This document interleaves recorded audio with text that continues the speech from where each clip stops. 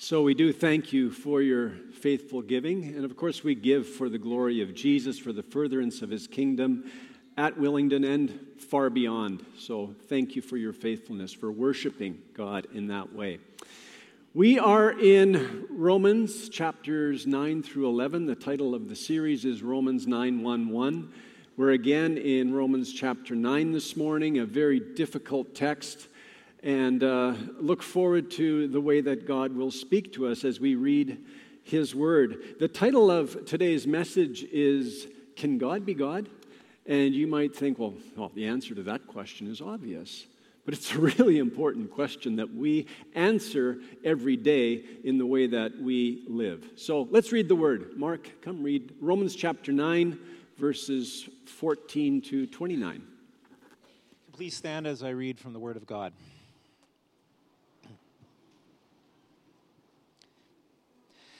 What shall we say then? Is there injustice on God's part? By no means. For he says to Moses, I will have mercy on whom I have mercy, and I will have compassion on whom I have compassion. So then, it depends not on human will or exertion, but on God who has mercy. For the scripture says to Pharaoh, for this very purpose I have raised you up, that I might show my power in you, and that my name might be proclaimed in all the earth. So then, he has mercy on whomever he wills, and he hardens whomever he wills. You will say to me then, why does he still find fault? For who can resist his will? But who are you, O man, to answer back to God? Will what is molded say to its molder, why have you made me like this? Has the potter no right over the clay to make out the same lump, one vessel for honorable use and another for dishonorable use? What if God, desiring to show his wrath and to make known his power, has endured with much patience vessels of wrath prepared for destruction, in order to make known the riches of his glory for vessels of mercy, which he has prepared beforehand for glory?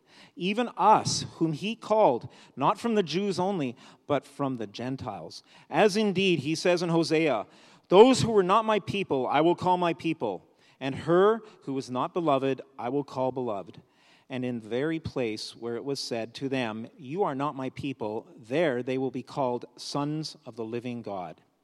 And Isaiah cries out concerning Israel through the numbers of the sons of Israel, be as the sand of the sea. Only a remnant of them will be saved. For the Lord will carry out his sentence upon the earth fully and without delay.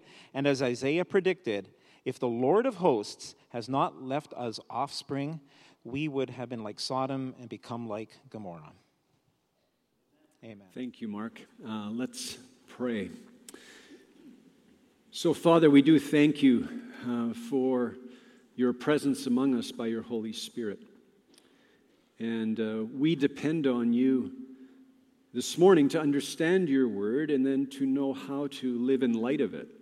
So we ask for that grace. Jesus, please be our teacher. Teach us as you taught your first disciples. May only your word remain with your people, I pray. In Jesus' name, amen. Amen. Amen. You may be seated.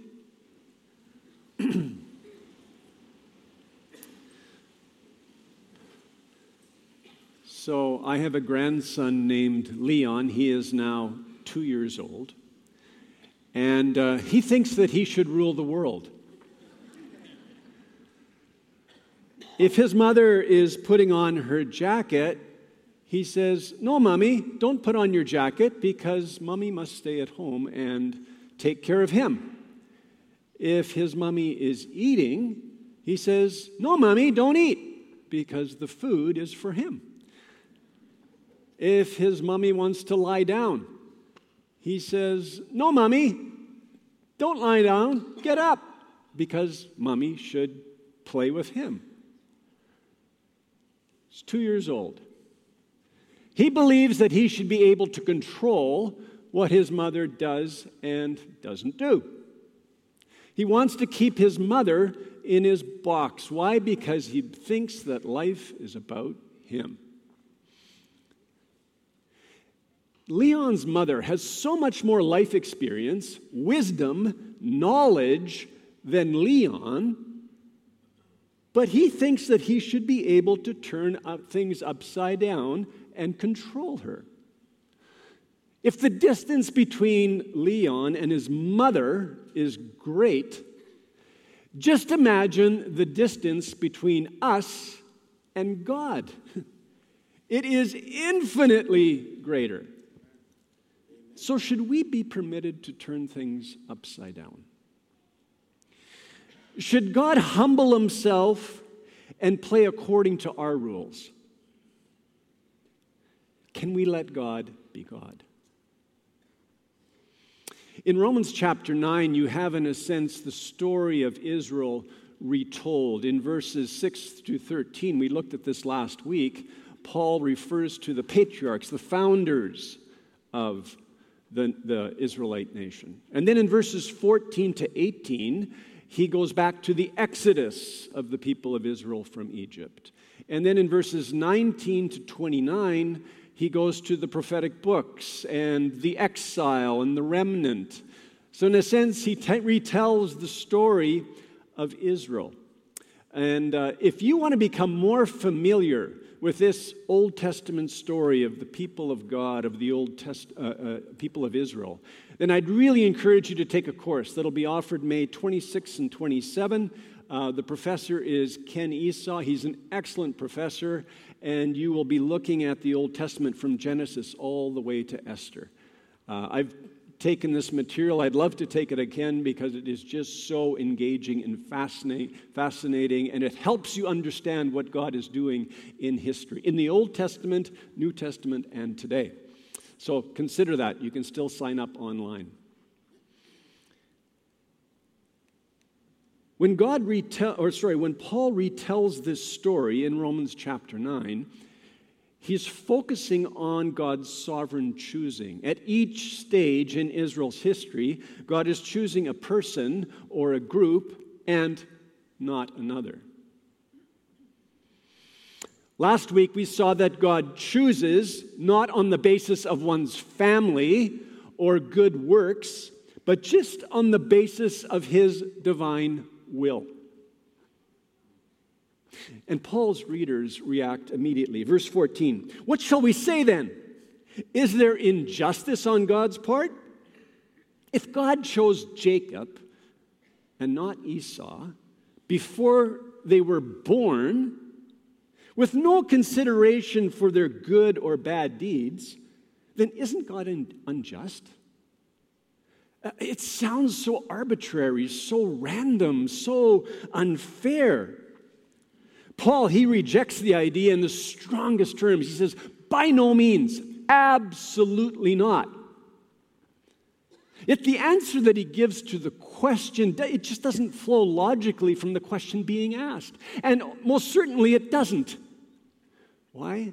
Because Paul's readers are asking the wrong question. Paul answers from Exodus chapter 33, verse 19. It's in Romans 9:15. For he says to Moses, I will have mercy on whom I have mercy, and I will have compassion on whom I have compassion. So then it depends not on human will or exertion, but on God who has mercy.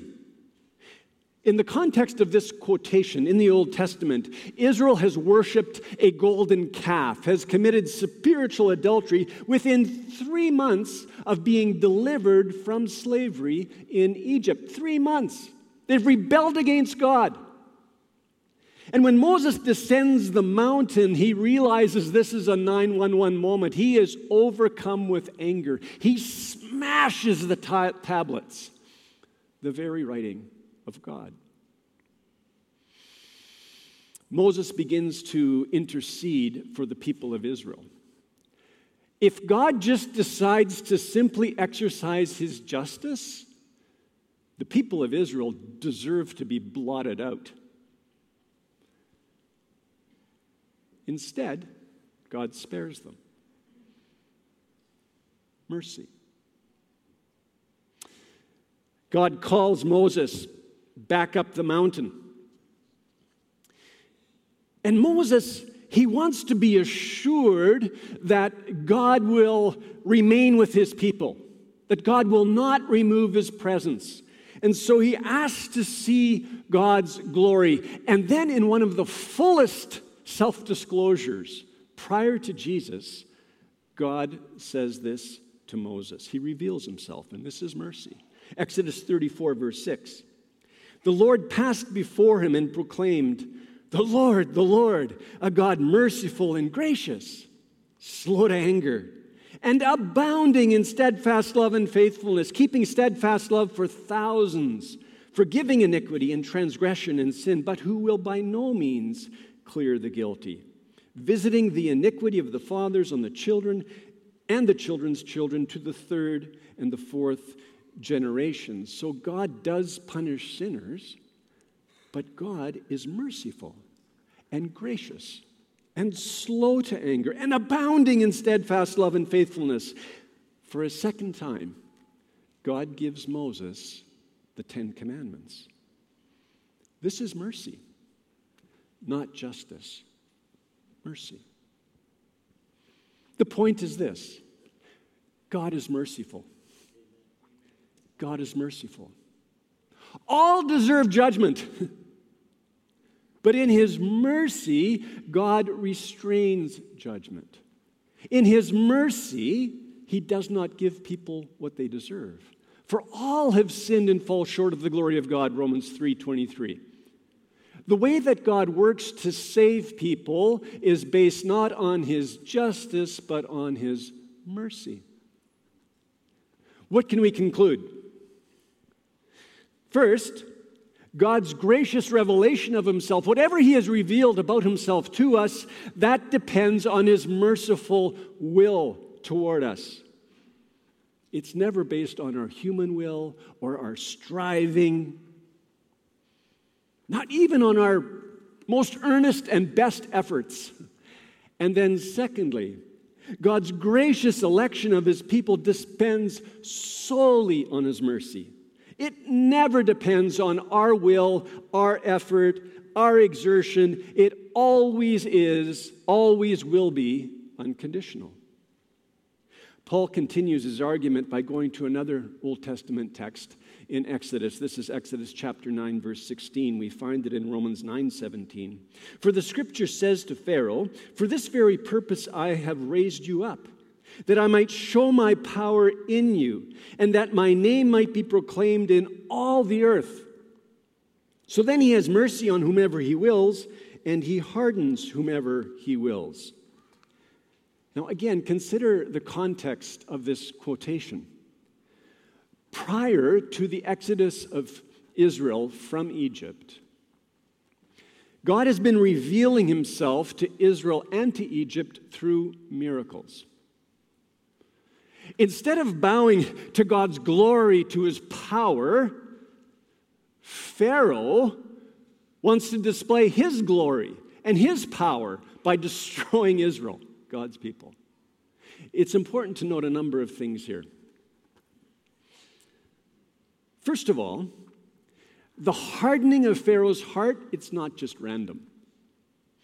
The quotation is taken from the 7th plague, the verse that Paul quotes.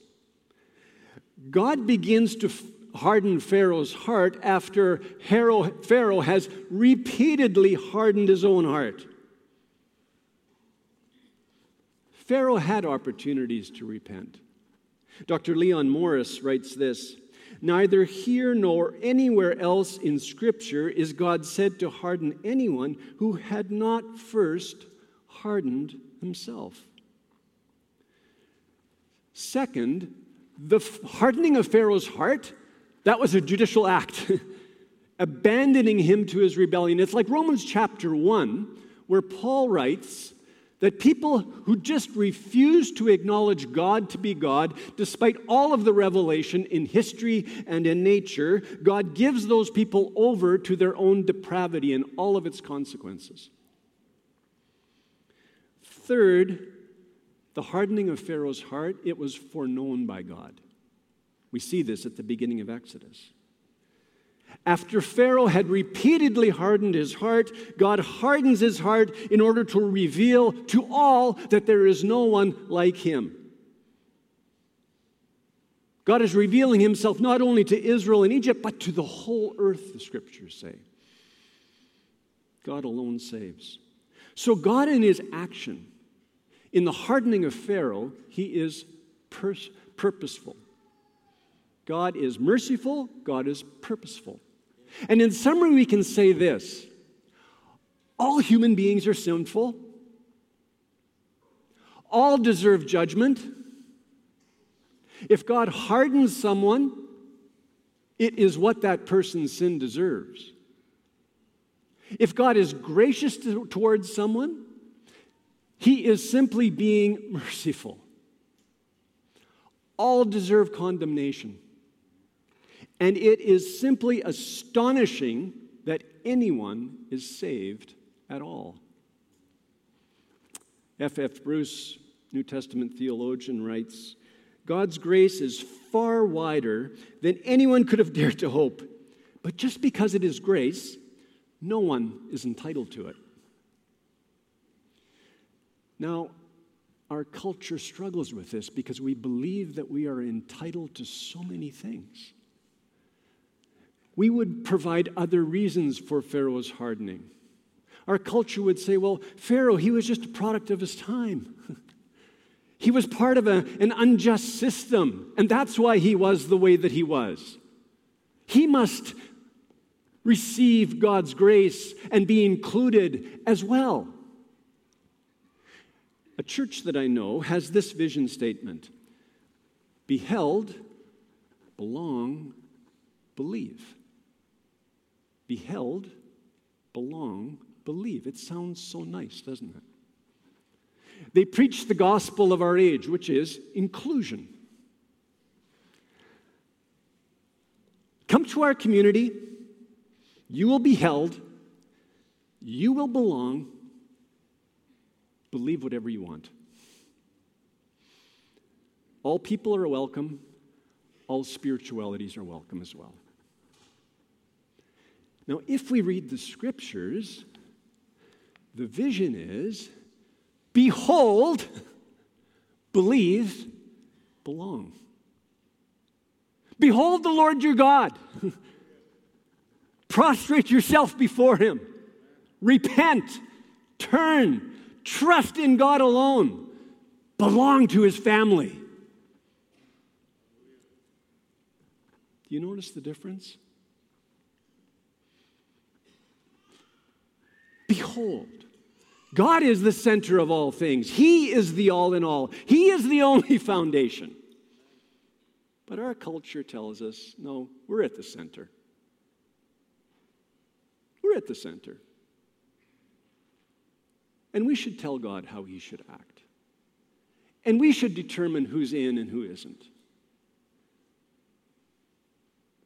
We must all be included, no matter what we say, think, or do. It's all okay. I doubt that the church I'm referring to preaches from Romans 9. They would probably like the questions that Paul asks in the following verses. Verse 19 of Romans 9. You will say to me then, why does he still find fault? For who can resist his will? If God's gracious choosing depends solely on his will and mercy, and if God even uses our rebellion, human rebellion, to further his purposes, how can anyone be found guilty for anything? We can't resist his will.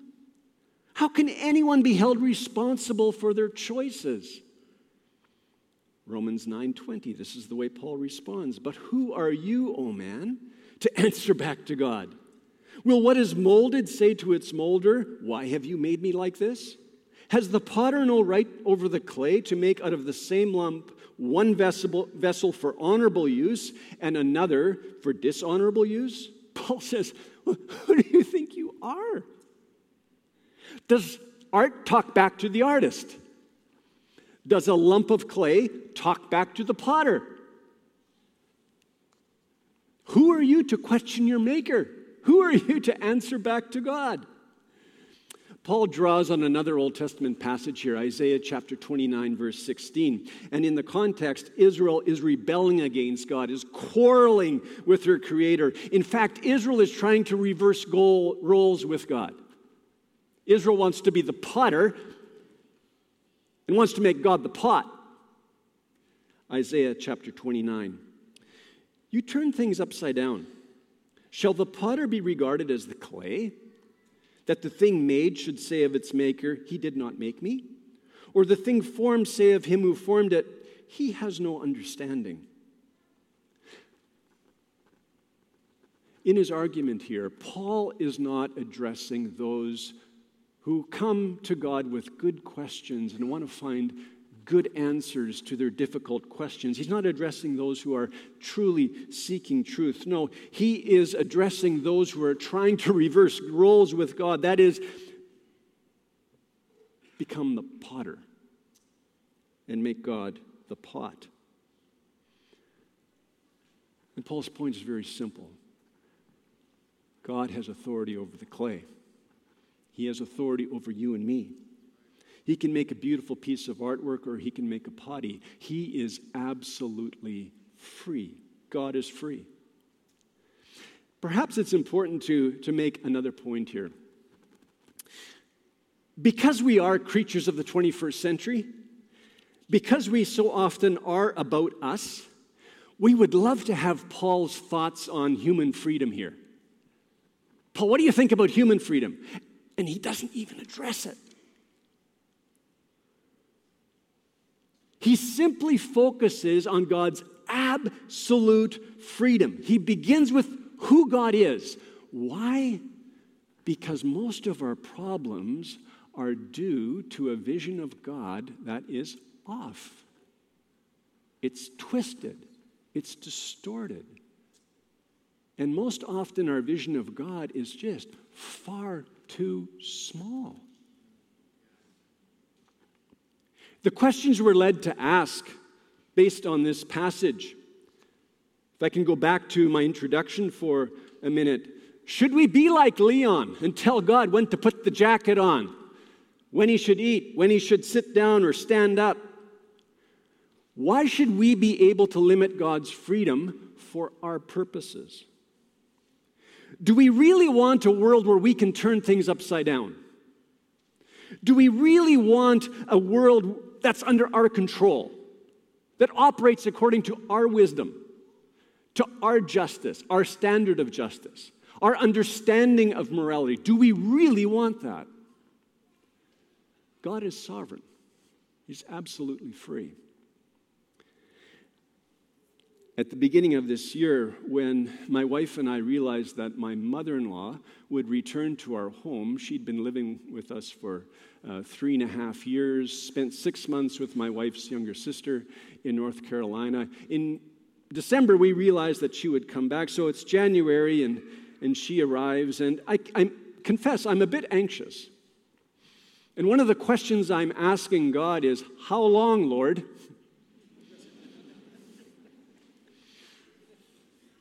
My mother-in-law's dementia was progressing. Fraser Health said that she was in need of full care.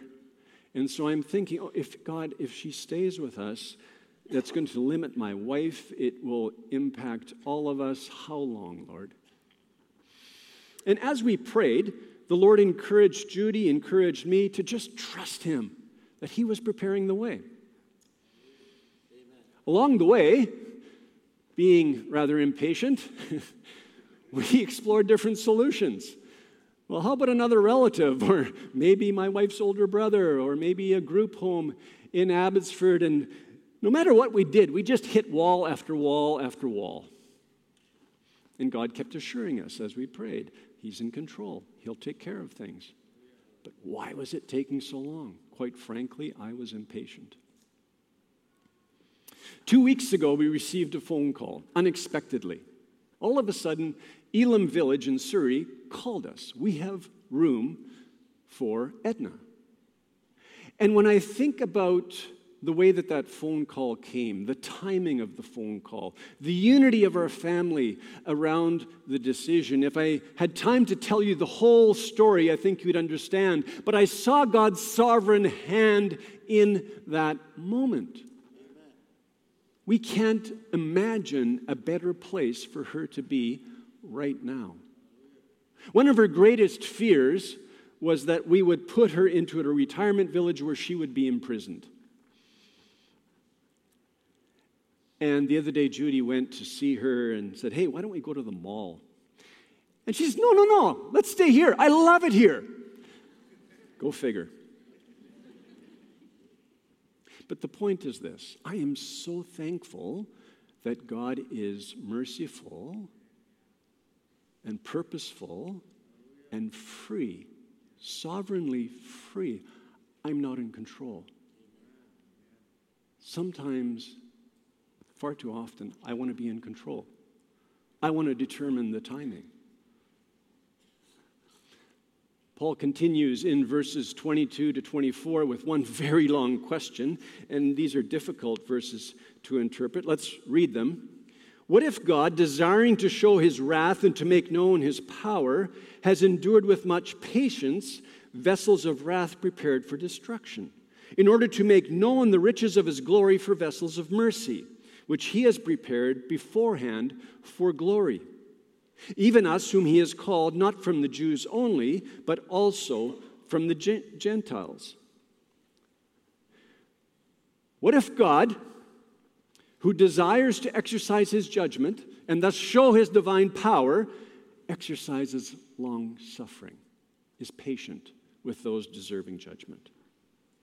These verses here, they parallel verse 17 where Paul talks about Pharaoh. God did not destroy Pharaoh, but was patient with him and then used his hardened heart to display his glory for his purposes, his glory to the nations. The glory of God's mercy shone more brightly, more splendidly, more magnificently against the terrifying background of God's judgment on Egypt. In the physical realm right now, a day like yesterday, where it actually gets warm.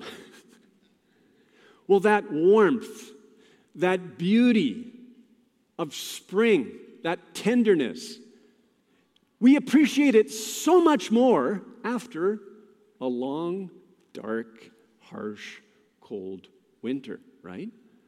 And for us in BC, a cold spring. There's an interesting point to be made here. God is clearly identified in verses 22 to 24 as the one who prepares vessels of mercy for glory. No one is identified as having prepared vessels of wrath for destruction.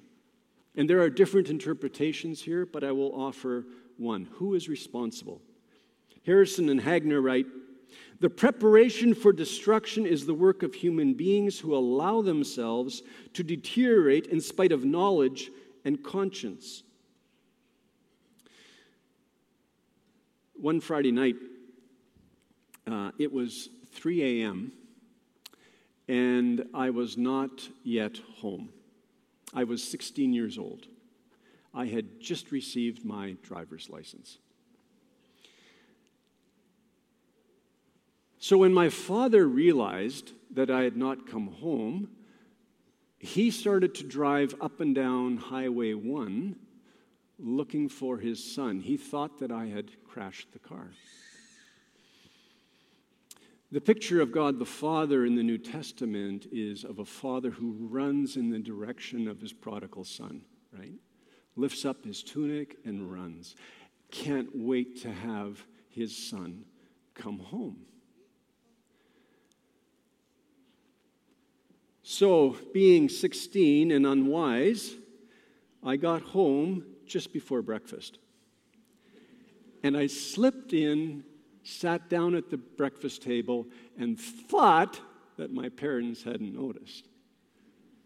How foolish was I? I hope I'm a bit wiser today. So I'm sitting there, and my father has tears running down his cheeks. My father did not cry very often. And interestingly, I hardened my heart. In fact, I remained hardened for years. What did I deserve? God's patience in this passage suggests that God is ready to receive people who repent. In fact, if you go back to Romans chapter 2, Paul writes that God's kindness leads us toward repentance. In Romans chapter 11, he says that God can remove the hardening of a heart. John Stott, pastor theologian, writes, although this does not solve the ultimate mystery, why he prepares some people in advance for glory and allows others to prepare themselves for destruction, yet both are revelations of God, of his patience and wrath in judgment, and above all, of his glory and mercy in salvation. The question for the house churches of Rome here, the churches that Paul is writing to, is this: what if in the same way, just as he endured Pharaoh in the Old Testament, what if he is enduring unbelieving Jews in this generation for the revealing of his glorious salvation to both Jews and Gentiles? What if God is using hardened Israel to display his name and glory to all peoples? That's the question he expects them to ask. And you can hear the theological bombshell dropping, fragments flying in all directions, because the Jews of Paul's day believed that the Gentiles were worthy of God's wrath, of judgment. And if, people like us, Gentiles, non-Jews, were included in the family of God, well, we should definitely be in the minority, maybe on the margins. The majority should definitely be Jewish. They didn't want God to turn their world upside down. They wanted God to work within their box. And again, they would ask the question, well, is God being faithful to his word? If this is the reality today, is God being faithful? Paul goes to Hosea, Old Testament prophet. And in this book of Hosea, Hosea is lamenting the spiritual adultery of the northern kingdom of Israel. Israel has gone after other gods. But the message in Hosea is that God will exercise mercy, that he will reverse the situation. He will turn the situation upside down. And then Paul takes that which is revealed to the people of Israel in the Old Testament and applies it to the Gentiles of his day. Look at Romans 9:25. As indeed he says in Hosea, those who were not my people I will call my people, and her who was not beloved I will call beloved. And the Apostle Peter also takes Hosea and applies it to the New Testament church that includes Gentiles. 1 Peter 2 verse 9. But you are a chosen race. Once you were not a people, but now you are God's people. Once you had not received mercy, but now you have received mercy. So Gentiles like us are now sons and daughters of the living God. And that is God's mercy. We are fully included in God's people. We no longer follow our dead idols. We follow the living God. What a wonder! What a marvelous reversal of destiny. And then in verses 27 to 29, Paul draws on Isaiah, and he talks about the Jewish remnant that is in the church. He goes back to a passage in Isaiah where the southern kingdom, Judah, has committed spiritual adultery. And Assyria has invaded, the land lies desolate, there are only a few survivors.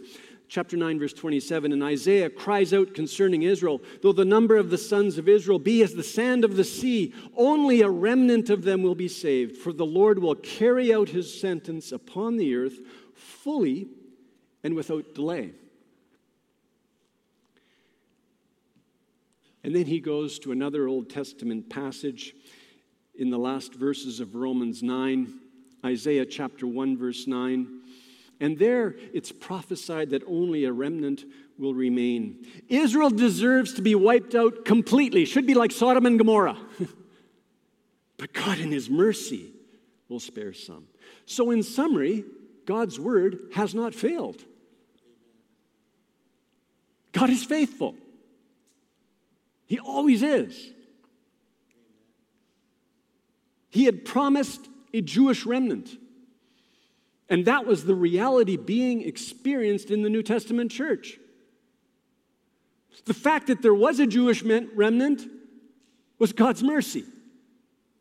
If he had been just, you see, God's elective purposes never were for Israel alone.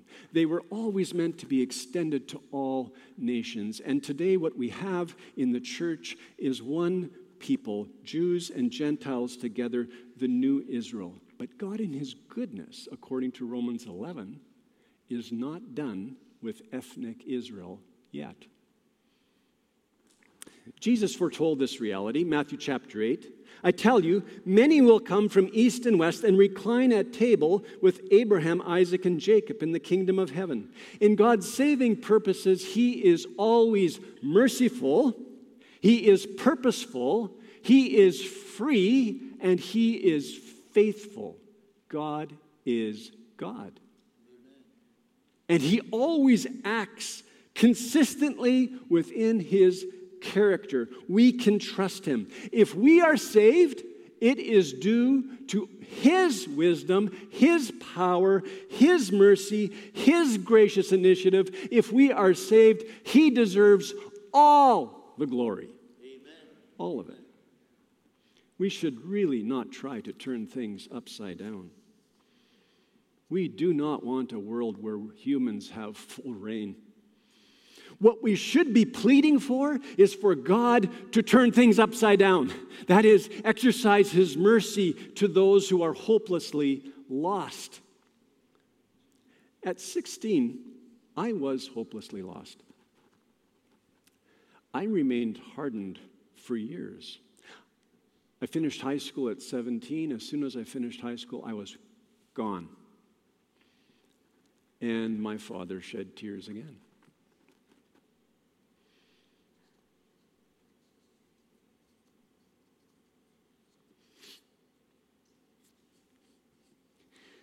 I have images of my parents in my mind. See, my mother had 4 boys. We were a burden, believe me. But I have images in my mind of my mother and father kneeling beside the bed and praying, crying out to God for us. And God, in his infinite mercy, called me to himself.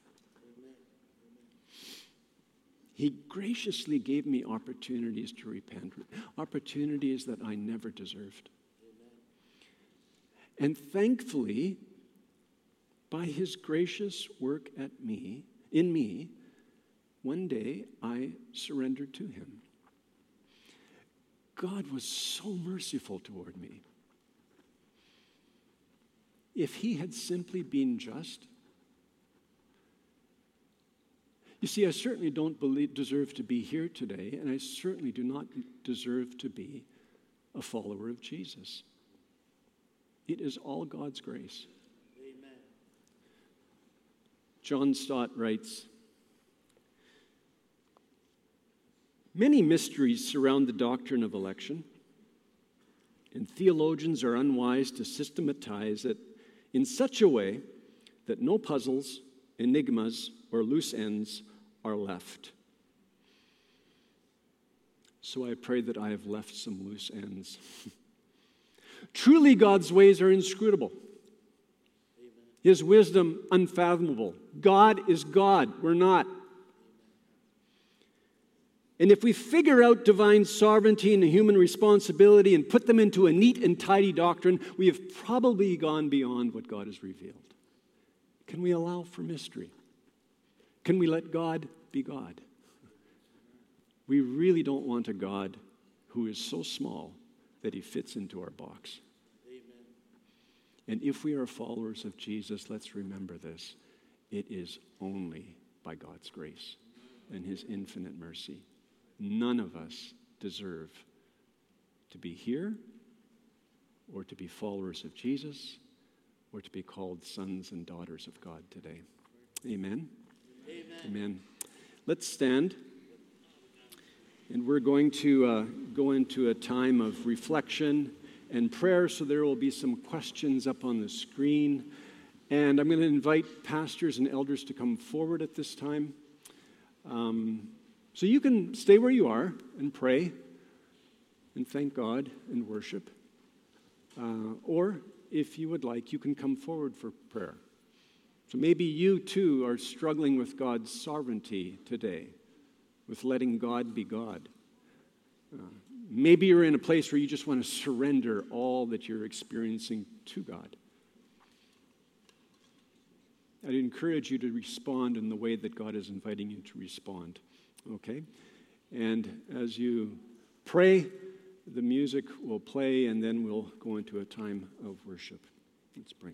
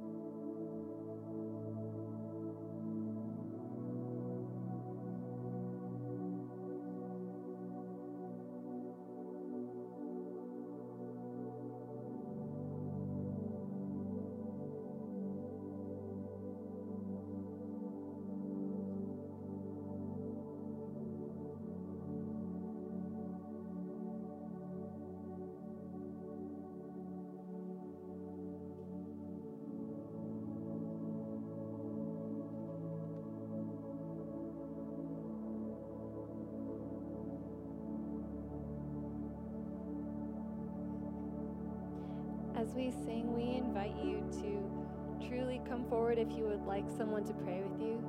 These amazing people will be up at the front, and they would love to intercede for you.